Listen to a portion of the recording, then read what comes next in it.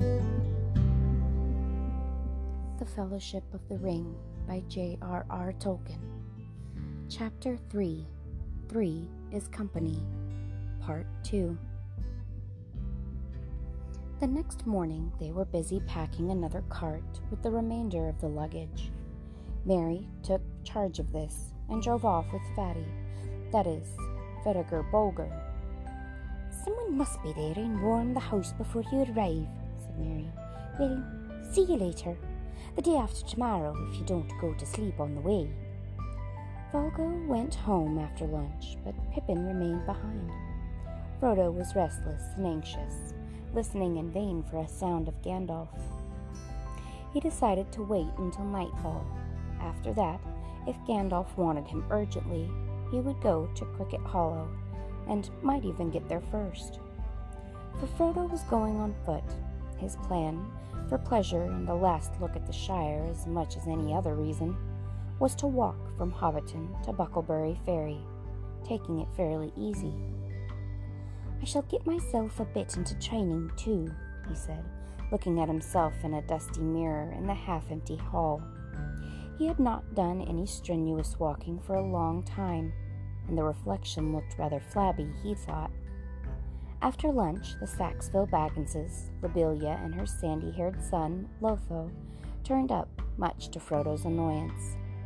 "All's at last," said Lobelia, as she stepped inside. It was not polite, nor strictly true, for the sale of Bag End did not take effect until midnight. But Lobelia can perhaps be forgiven. She had long obliged to wait, about 77 years longer for Bag End than she once hoped, and was now 100 years old.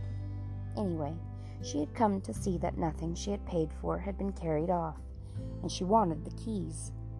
It took a long while to satisfy her, as she had brought a complete inventory with her and went right through it. In the end, she departed with Lotho and the spare key, and the promise that the other key would be left at the Gamgees in Bagshot Row. She snorted and showed plainly that she thought the Gamgees capable of plundering the whole during the night. Frodo did not offer her any tea. He took his own tea with Pippin and Sam Gamgee in the kitchen. It had been officially announced that Sam was coming to Buckland to do for Mr. Frodo and look after his bit of garden. An arrangement that was approved by the gaffer, though it did not console him for the prospect of having Lobelia as a neighbor. "Our last meal at Bag End," said Frodo, pushing back his chair. They left the washing up for Lobelia. Pippin and Sam strapped up their 3 packs and piled them in the porch. Pippin went out for a last stroll in the garden. Sam disappeared. The sun went down. Bag End seemed sad and gloomy and disheveled. Frodo wandered round the familiar rooms and saw the light of the sunset fade on the walls, and shadows creep out of the corners. It grew slowly dark indoors. He went out and walked down to the gate at the bottom of the path, and then on a short way down the hill road. He half expected to see Gandalf come striding up through the dusk. The sky was clear, and the stars were growing bright. "It's going to be a fine night," he said aloud. "That's good for a beginning. I feel like walking. I can't bear any more hanging about. I'm going to start, and Gandalf must follow me." He turned to go back, and then stopped, for he heard voices just round the corner by the end of Bagshot Row. One voice was certainly the old gaffer's. The other was strange, and somehow unpleasant. He could not make out what it said, but he heard the gaffer's answers, which was rather shrill. The old man seemed put out. "No, Mr. Baggins has gone away. Went this morning, and my son Sam went with him. Anyway, all his stuff went. Yes, sold out and gone, I tell ye. Why? Why's none of my business or yours. Where to? That ain't no secret. He's moved to Bucklebury or some such place, away down yonder. Yes, it is, a tidy way. I've never been so far myself. They're queer folks in Buckland. No, I can't give no message. Good night to you." Footsteps went away down the hill. Frodo wondered vaguely why the fact that they did not come up the hill seemed a great relief. I am sick of questions and curiosity about my doings, I suppose, he thought. What an inquisitive lot they all are. He had half a mind to go and ask the gaffer who the inquirer was, but he thought better, or worse, of it, and turned and walked quickly back to Bag Inn. Pippin was sitting on his pack in the porch. Sam was not there. Frodo stepped inside the dark door. "Sam," he called. "Sam, time!" "Comin', sir," came the answer from far within, followed soon by Sam himself, wiping his mouth. He had been saying farewell to the beer barrel in the cellar. "All aboard, Sam?"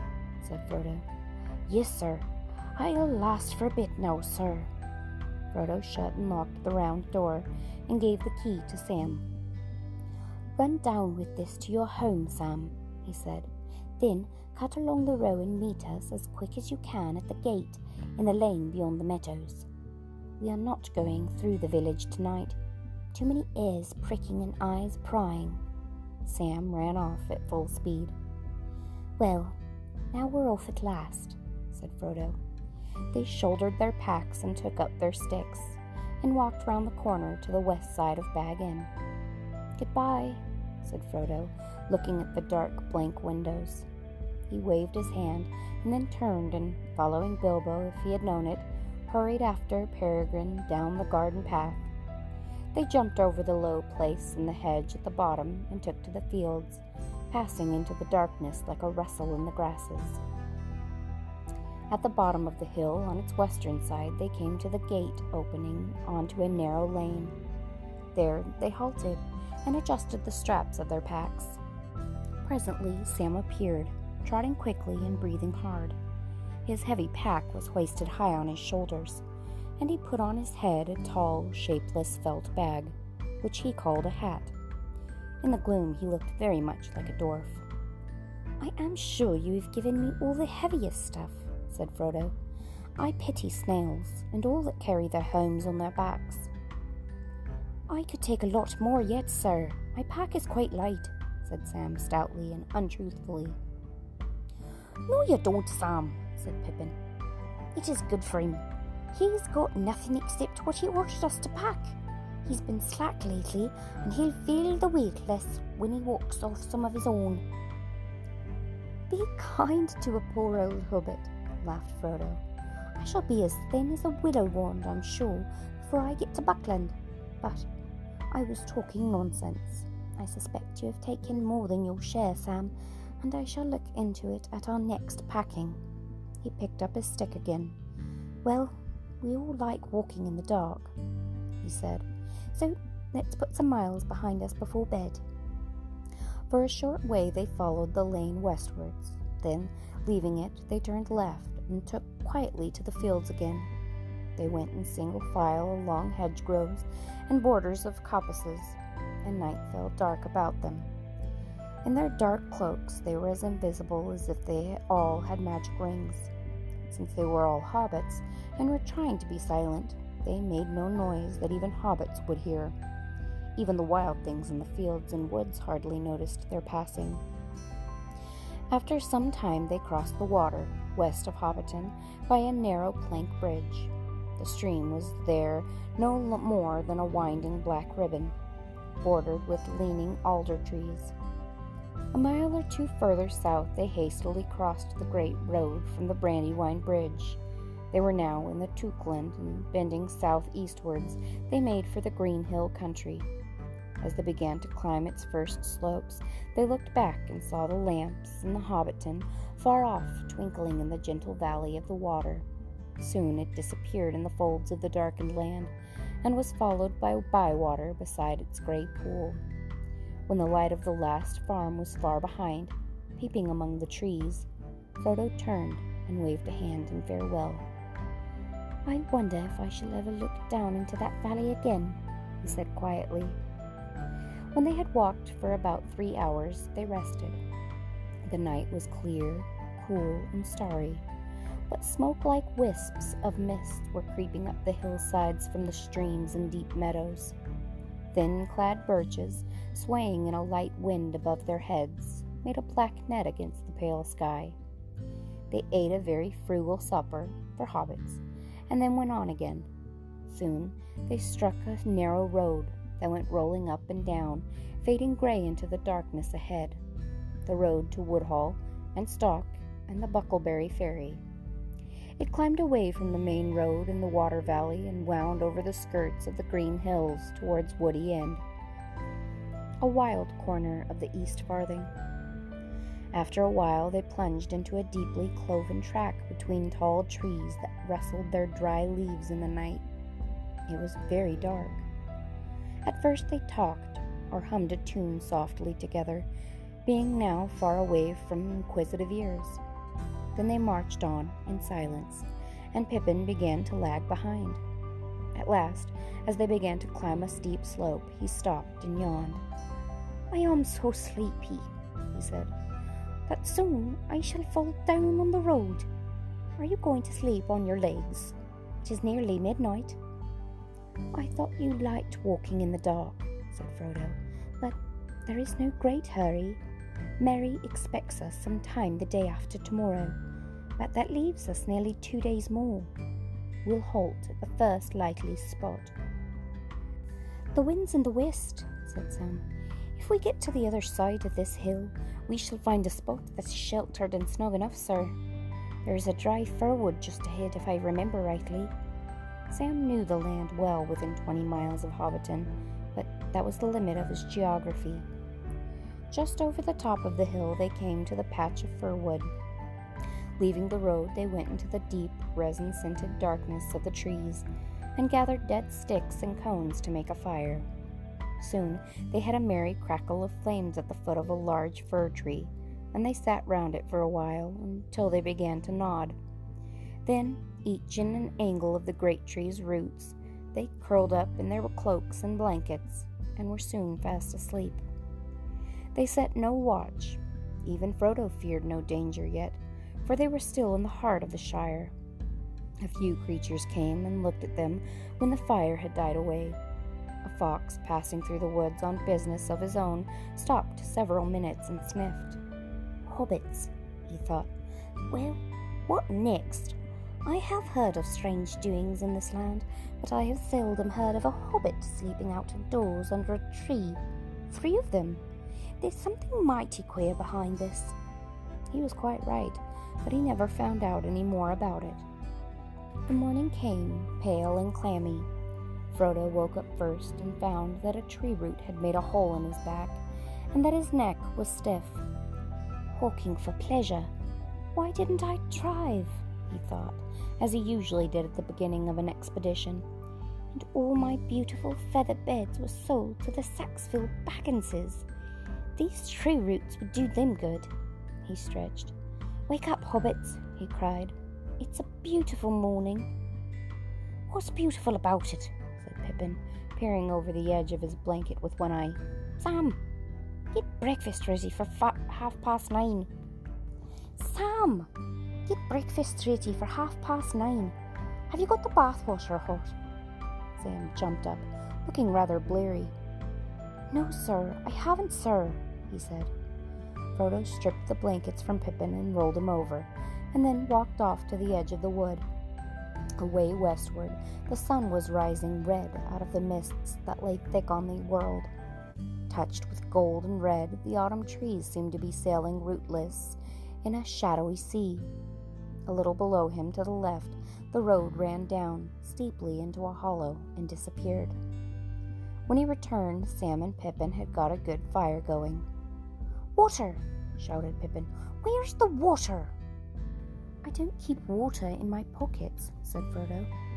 "I thought you'd going to find some," said Pippin, busy setting out the food in cups. "You'd better go now." "You can come too," said Frodo, "and bring all the water bottles." There was a stream at the foot of the hill. They filled their bottles in the small camping kettle at a little fall, where the water fell a few feet over an outcrop of gray stones. It was icy cold, and they spluttered and puffed as they bathed their faces and hands. When their breakfast was over and their packs all trussed up again, it was after 10 o'clock, and the day was beginning to turn fine and hot. They went down the slope and across the stream where it dived under the road, and up the next slope and up and down another shoulder of the hills. And by that time their cloaks, blankets, water, food, and other gear already seemed a heavy burden. The day's march promised to be warm and tiring work. After some miles, however, the road ceased to roll up and down. It climbed to the top of a steep bank in a weary, zigzagging sort of way, and then prepared to go down for the last time. In front of them they saw the lower lands dotted with small clumps of trees that melted away in the distance to a brown woodland haze. They were looking across the woody end towards the Brandywine River. The road wound away before them like a piece of string. "The road goes on forever," said Pippin, "but I can't without rest. It is a high time for lunch." He sat down on the bank at the side of the road and looked away east into the haze, beyond which lay the river and the end of the shire in which he had spent all his life. Sam stood by him. His round eyes were wide open, for he was looking across lands he had never seen to a new horizon. "Do elves live in those woods?" he asked. "Not that I ever heard," said Pippin. Frodo was silent. He too was gazing eastward along the road, as if he had never seen it before. Suddenly he spoke, aloud, but as if to himself, saying slowly, "The road goes ever on and on, down from the door where it began. Now far ahead the road has gone, and I must follow if I can, pursuing it with weary feet until it joins some larger way, where many paths and errands meet, and whither then, I cannot say." "That sounds like a bit of old Bilbo's rhyming," said Pippin. "Or is it one of your imitations? It does not sound altogether encouraging." "I don't know," said Frodo. "It came to me then, as if I was making it up, but I may have heard it long ago. Certainly it reminds me very much of Bilbo in the last years, before he went away. He used often to say there was only one road, that it was like a great river. Its springs were at every doorstep, and every path was its tributary." "It's a dangerous business, Frodo, going out of your door," he used to say. "You step into the road, and if you don't keep your feet, there is no knowing where you might be swept off to. Do you realize that this is the very path that goes through Mirkwood, and that if you let it, it might take you to the Lonely Mountain, or even further and to worse places?" He used to say that on the path outside the front door at Bag End, especially after he had been out for a long walk. "Well, the road won't sweep me anywhere for an hour at least," said Pippin, unslinging his pack. The others followed his example, putting their packs against the bank and their legs out into the road. After a rest, they had a good lunch, and then more rest.